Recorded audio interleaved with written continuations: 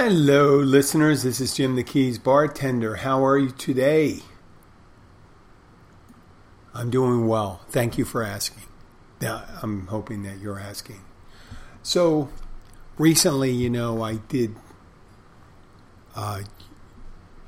a lot of the listeners may have a hard time finding a show, but I've transferred a show from my podcast host was Spreaker to Anchor to see, maybe I can reduce some of the outlays. I'm still using Spreaker because I like the editing software that it gives you to produce this show. But Anchor is, it doesn't provide as much, and you don't really have the option for what I would pay for, but it is associated with Spotify, and I figured that one might be the way to go with putting the show on there. And I'm still trying to figure the ins and outs of how to record, then edit, and put them together. And right now I'm just recording the whole thing as a whole entity. And you go, what is that? A whole entity. Meaning I start with the music, I pull the music down, and then I go into me talking. Now, when I use another app that doesn't have a console like this, what I normally do is I have to have introduced the music later, meaning I have to merge the files together. And that's eventually going to be what I'm going to do. And it should be seamless. It actually should be better than before. Better than my early shows, which were a work in progress. I was learning at the time. And speaking of learning, I had a discussion again with the wife. Our daughter is in high school, public high school, but all throughout her pre-high school years, she's been going to charter schools. Now, if you're not familiar with charter schools been around for a long time, but I guess in the 90s, it really came about, was people were dissatisfied with the one-size-fits-all public school system. And they wanted more neighborhood control of their schools, of their curriculum, of their activities. And some people said, hey, listen, we're paying this money in taxes, and we'd like to get, is there a way we could get money per student and set up our own schools? Now, parochial schools, religious schools thought, hey, we've been doing this for a long time, maybe we can get the money too. But the state has problems with the vision of having, separation of church and state, the state giving money to religious institutions or institutions that are religious based. But with the Supreme Court the way it is right now, there's a possibility that's probably going to change. So religious schools, I think I still can get it. So, whether they contribute what amount, depending on the funding per school, they'll say, public schools may get like $7,000 per student, and a charter school will get $6,000. And because they don't have to adhere to all the civil service rules and all this stuff. And then the help that charter schools get from the parents, because charter schools figure heavily to have participation of parents in the school, that reduce financial outlays. And there's fundraising systems and all that goes about with charter schools. So ideally, if you think about it, it says, charter schools are more efficient in delivering education. And some of them are very good, especially when you consider that the parents are getting more closely involved with the schools, volunteering in the parking lot, in the lunchrooms, going on trips, moderating trips, and things like that. And all the other things they do more so in charter schools. And you have to sign an agreement for a lot of these schools that you have to give 10 to 20 hours or whatever a year in sweat equity, meaning you have to do something for the school, and that's your responsibility. So with all the system is great. But down here in the Keys, we're already under a little more pressure because of the price of things and how hard it is to get teachers and things like that down here, and how hard property is, because charter schools either have to own their property or lease their property, and property prices are super high. So there's extra barriers to having a charter school in areas where it's pricier. But we also have a resource, which is we have a lot of wealthy people. The median income is really high. That doesn't mean we don't have people that are working class or lower working class. And they want to be able to participate in the charter school system too. Now, the problem with charter schools for working class parents is for people that have to work a little longer to able to afford a standard living down here in the Keys, it makes it harder for them to participate in charter schools. Right? They don't get off in the middle of the day where they can go be a moderator on a field trip, or a lot of the families are two-income families. So you don't have people, if you have a wealthy person, they could just, sometimes certain jobs, they own the companies, or they're wealthy enough that they don't have to go into work every day. They may own the company. So they can participate as much, and that extends itself to the parent-teachers organizations. They have more free time. And a lot of them, and I know it sounds a little one-sided stuff, a lot of them have so much free time that they spend their free time participating in these organizations, which are great. But the downside is that charter schools down here, in some aspects of charter schools, try to behave like private schools, well-to-do private schools, when the demographic of the school is maybe the same as in public school. Maybe the same. Maybe wealthy people send their kids to charter school because they have free time. Or if you have only one child, it's easier for you to divvy up the time to contribute your time and contribute your resources. But one aspect of charter schools, and I've noticed them in the two my daughter attended, was the class trips. At the school she attended prior to the last one before she went to high school, they had a class trip scheduled for Puerto Rico for fifth graders. Yes, fifth graders going to Puerto Rico. And it was a couple $1,000s.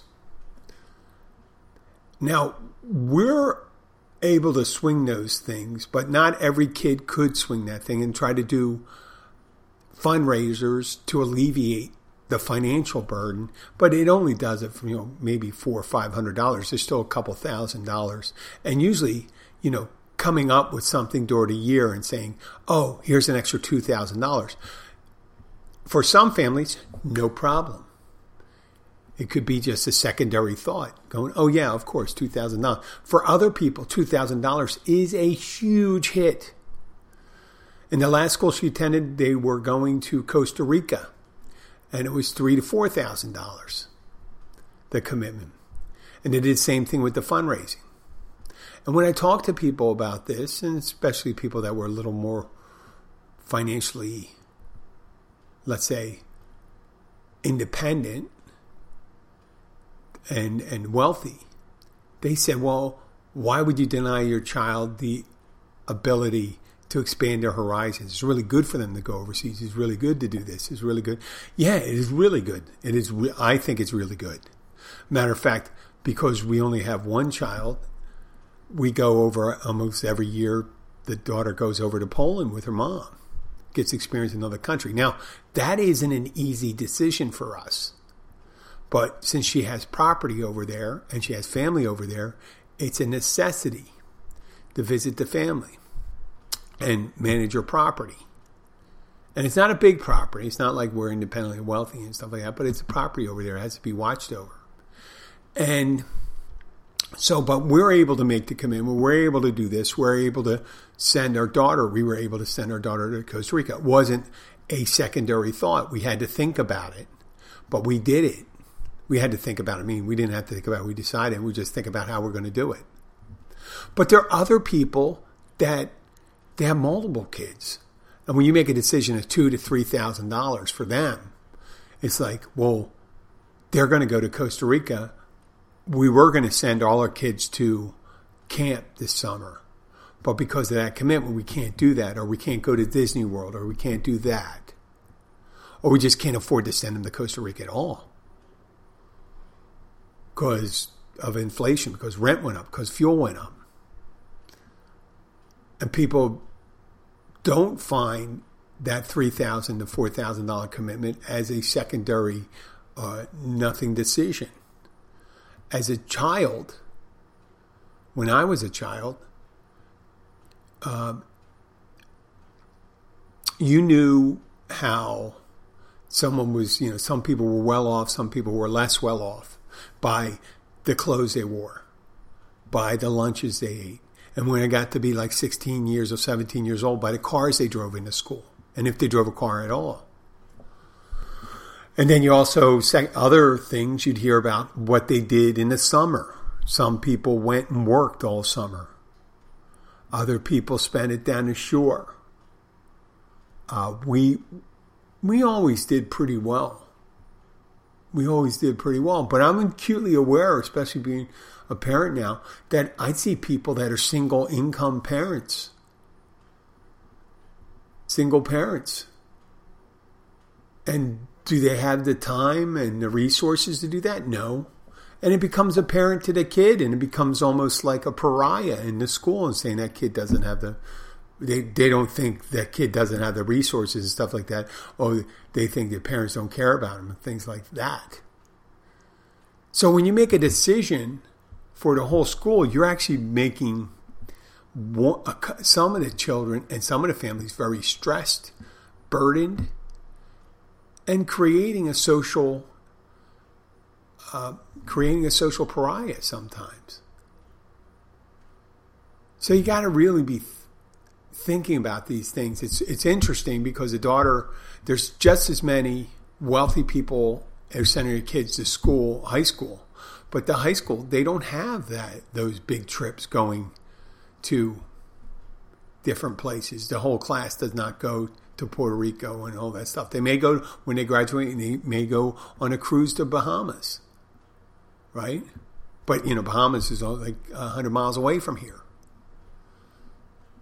And it's, it's not $4,000. It's just, but there's just as many wealthy kids, and you can tell by this, when you go into the parking lot, there's so many Mercedes, BMWs, Teslas in the parking lot. That's the decision of the parents if they want to raise their kids like that. And I understand you love your kids, you want to give them the best, right? But, you can't tell another parent, say, listen, I wish you'd, peg the expectations a little lower so you don't make my kid feel bad. They're not going to do that. My kid's driving a convertible Mercedes. I don't give a fuck about your kid. That's not what they said, but maybe they don't think that way. They may just think, I want my kid to have the best. And there's all sorts of other downsides of giving your kids whatever they want, but that's up to them. But you don't see it in the way the kids go on the trips, and that's the nice thing. So I'm moving on. That was a commentary about charter schools and how people behave as if a charter school is a private school. And I wish they went more back to the tradition why they had charter schools, not to make them into pseudo-private schools. And I'm sure there's private schools that say, hey, listen, people used to make a big commitment to send their kids to school here now, and now they're saying they're going to a charter school, and, it's just, it's probably hurting them too, and it's hurting public schools.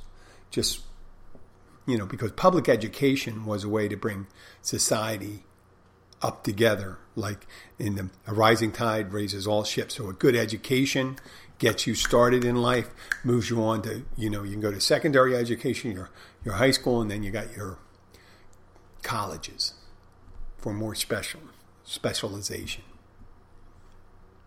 So right now we're making it all kind of a mishmash of things. On to lighter things, though. Let's talk about lighter things.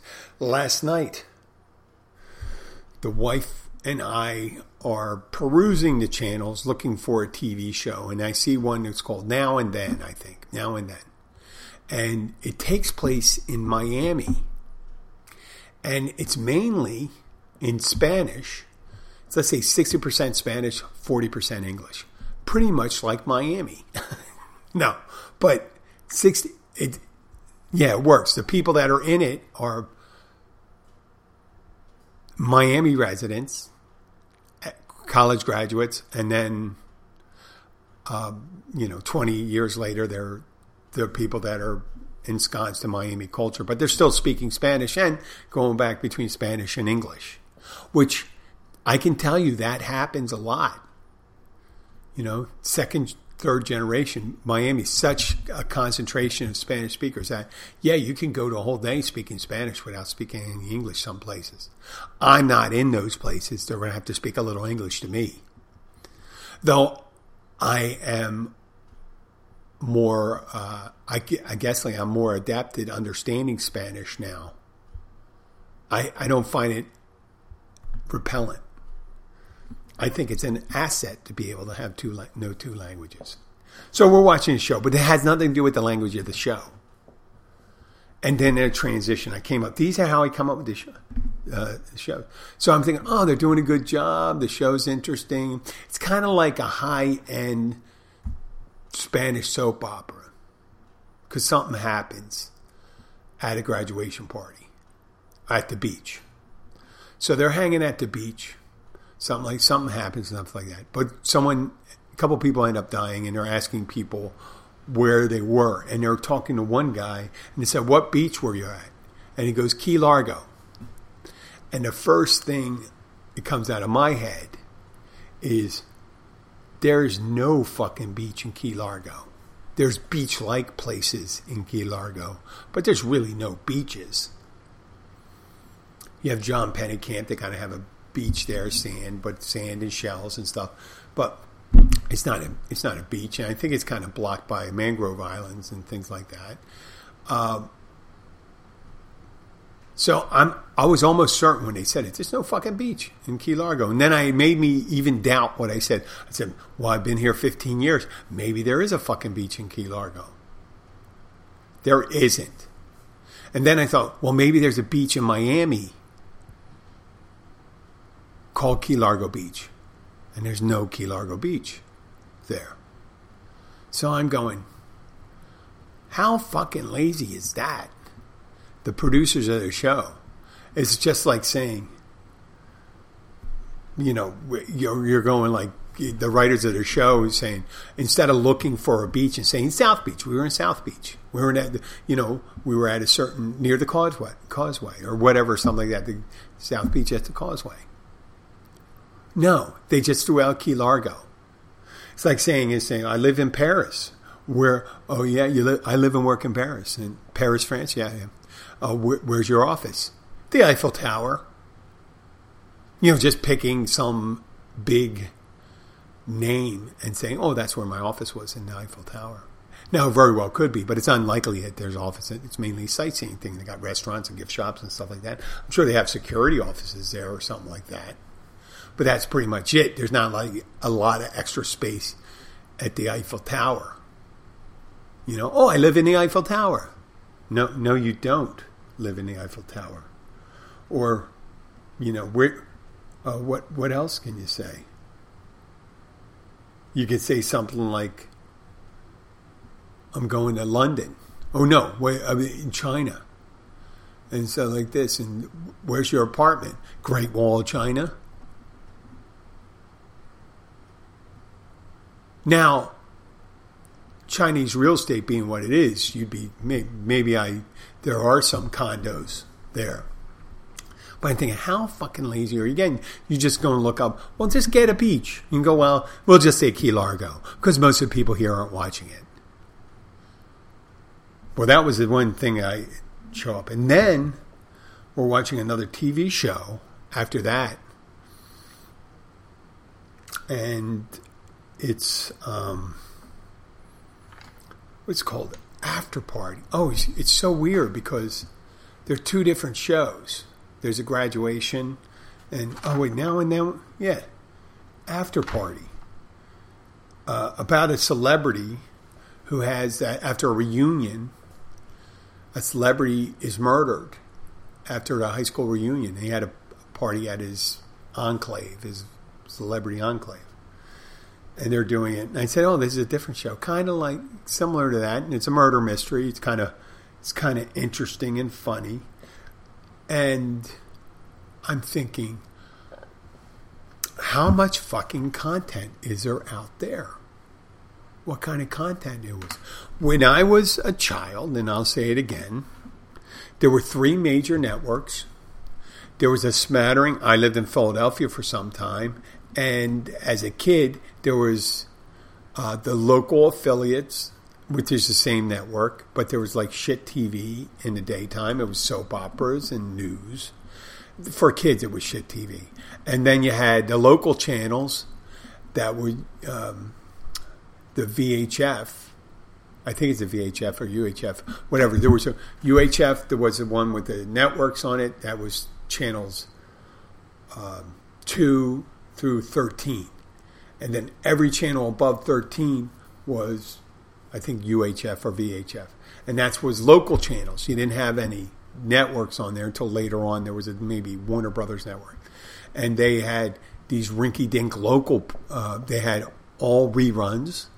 It was all reruns of old TV shows, old movies, shitty local things, infomercials later on in my life. And they used to have $1 million movie. They called it $1 million movie.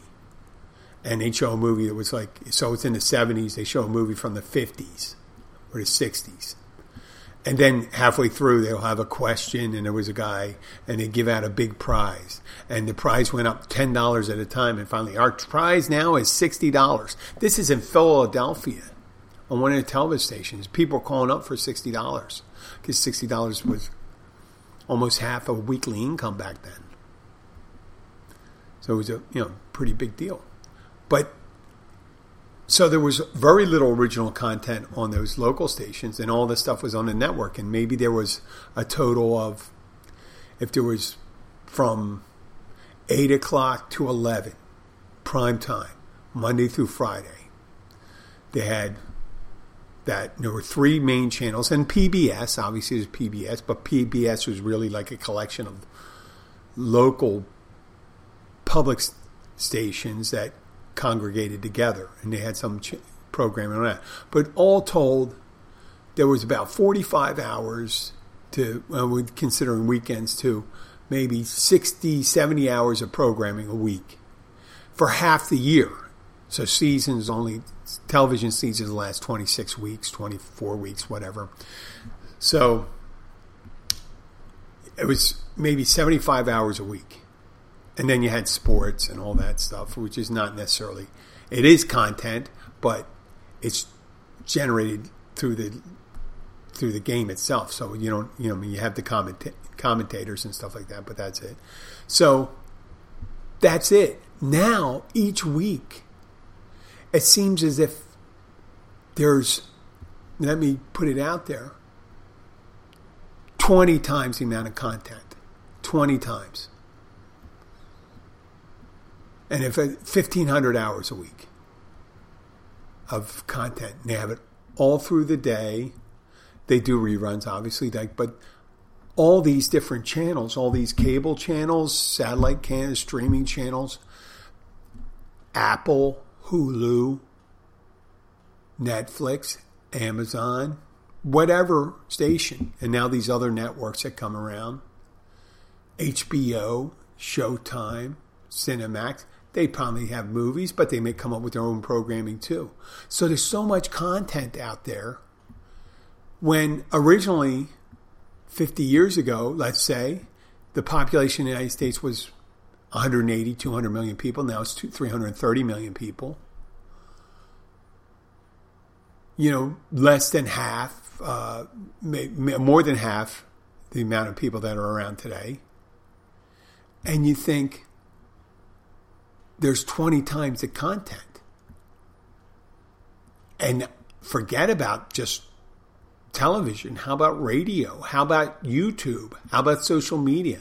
There is a shitload of content. Thousands and thousands and thousands of hours each week. My podcast is content. Is it good content? No. But shit, there used to be Fantasy Island and Love Boat. Just because people are making money doesn't mean it was good. There was some shitty TV shows out there. You know, in the 70s and in the early 70s, Happy Days came out. Or maybe late, you know, like 74, maybe 75. But the spinoff from that, you had Laverne and Shirley, decent show. But they also had Joni Loves Chachi. Joni Loves Chachi. Shitty, shitty TV show. There were so many shitty TV shows because there was only 3 networks to watch. And you have to choose which shitty show you're going to watch. I used to watch The $1 Million Man. The $6 Million Man. It was actually, with inflation, it's probably now like the $100 million man. Or maybe the $500 million man. Where it's Steve Austin, Colonel Major Steve Austin, gets in an accident in an experimental aircraft and he rebuilt them using different parts, which I really didn't understand because he made his legs. He lost his legs, but they put the legs below his glute muscles, his new bionic legs. Gave him one bionic arm, one bionic eye. Right? Now, they didn't show the rest of it, but how could Steve Austin run 60 miles an hour when his glute muscles weren't modified? He'd be tearing up his glute muscles and his front of his thighs and all that stuff. The legs don't operate like that. You have your hip muscles would have to accommodate the speed of moving 60 miles an hour. And they'd have to replace everything below the belly button for him to get up to that speed. And then when he lifts 500 pounds with one arm, what's happening to his spine? Because his spine wasn't steel reinforced or anything like that. He just had one. He'd be able to curl, an isolated curl. He'd base that and be able to do that, but be able to pick up. His arm would rip out of his body. Or he'd break in half. Now the eye thing I kind of understand and stuff like, but they didn't have the technology. They had the technology maybe to build those things, but they had the technology to figure out, well, this wouldn't really work, would it? Why don't they just take his brain and put it into a robot? Just build the whole robot is Steve Austin. We just build his body to look like him again. And then, okay, well, then it can handle all that stuff. But one arm, 2 legs, and 1 eye. And people said, that's a great show. And then eventually they said, well, wait, women's lib. How about Lindsay Wagner? I forget her name on the thing, but she was the bionic woman. And she had 2 legs. Her ear was bionic, which, why you need a bionic ear that's super enhanced so you could hear things and stuff like that. And I think still one of her arms. Yeah. So, content. It's just amazing how much we do, how much we put on. So, more content, they are competing for more attention from fewer people. Meaning, if you have so much content, there's going to be a certain amount of people that are going to watch gold diggers or whatever stuff like where people go and try to dig for gold, or pawn stars, the pawn thing, or the Kardashian. There's a lot of shit TV now, but there's also a lot of good stuff comparatively where there was years ago. And I'm thinking, where the hell did all the screenwriters come? Where did all the actors come from? It's like there's so much work for people to have. We probably, if you live in a big city or one of the big ones like New York, Chicago, LA, Philadelphia, Boston, Miami, Dallas, and if you move around and kind of like an upper middle class group, go to nice restaurants stuff, you probably are getting near people that are on TV all the time. Matter of fact, there's people with YouTube channels. There's people I know that had their own TV shows. They showed up in movies and stuff like that. The movies is the one thing that really didn't expand. Theatrical release movies. They're about the same, maybe even less. Because they used to be, before TV, it was all theatrical release movies. Even the serial things before television, they had serial movies that were like hour long or something like that, were episodic. And it was more than like 10, like Rambo or anything like that. They'd have like seasons of it, but they were released at the movies. Until TV came out, and then they said, oh, this is where episodes will go. But when I realized and I said, oh my God, how much content. I'm in a ocean of it. Every year, 1 million podcasts are started. Maybe more, maybe 2 million. There's a podcast for everything. A friend of mine someone went to high school with. There's people I know, at least 10 people that have started their own podcast. I don't know anybody's continuing as long as I am. I'm one to beat a dead horse, maybe. But my buddy in Philly did it, and his specialty is about air vents. The podcast is about air vents for homes. And it's about, I guess, installation and use of it. And he sent it to me, and I thought it was really interesting. I thought, why not? Why not? Shouldn't there be one like that, especially one? There's for everyone. There should be one for nail technicians. Hence the Keys bartender. I mean, people say, why does a bartender have a podcast? Well, I mean, there's one for, there's real estate, a lot of real estate podcasts. Yep. There was a friend of mine that was on the radio here. They were in a property, they had a property something podcast or TV show. Or not TV show, radio show.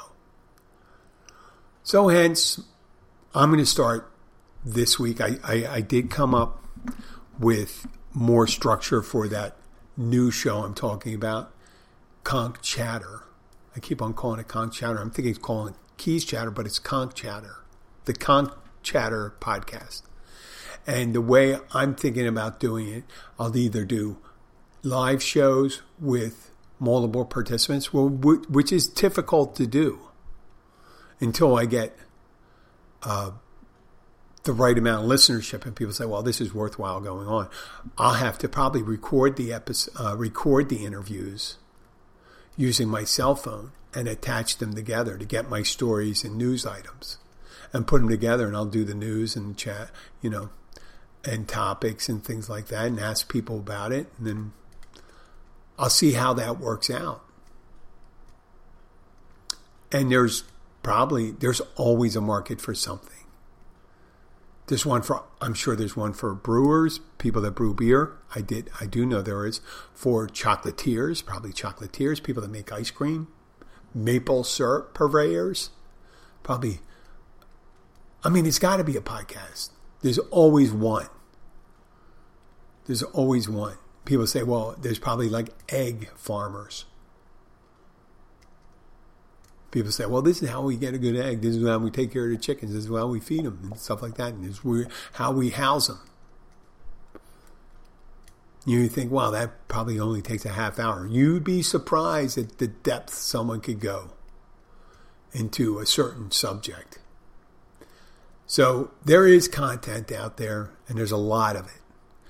And if you do expect to get into the pool, and the pool is the, podcasting pool, don't be worried about the numbers as much, because you're just doing it You're just doing it. Just go ahead and do it. And I was frightened that in my head, I think, well, what am I doing?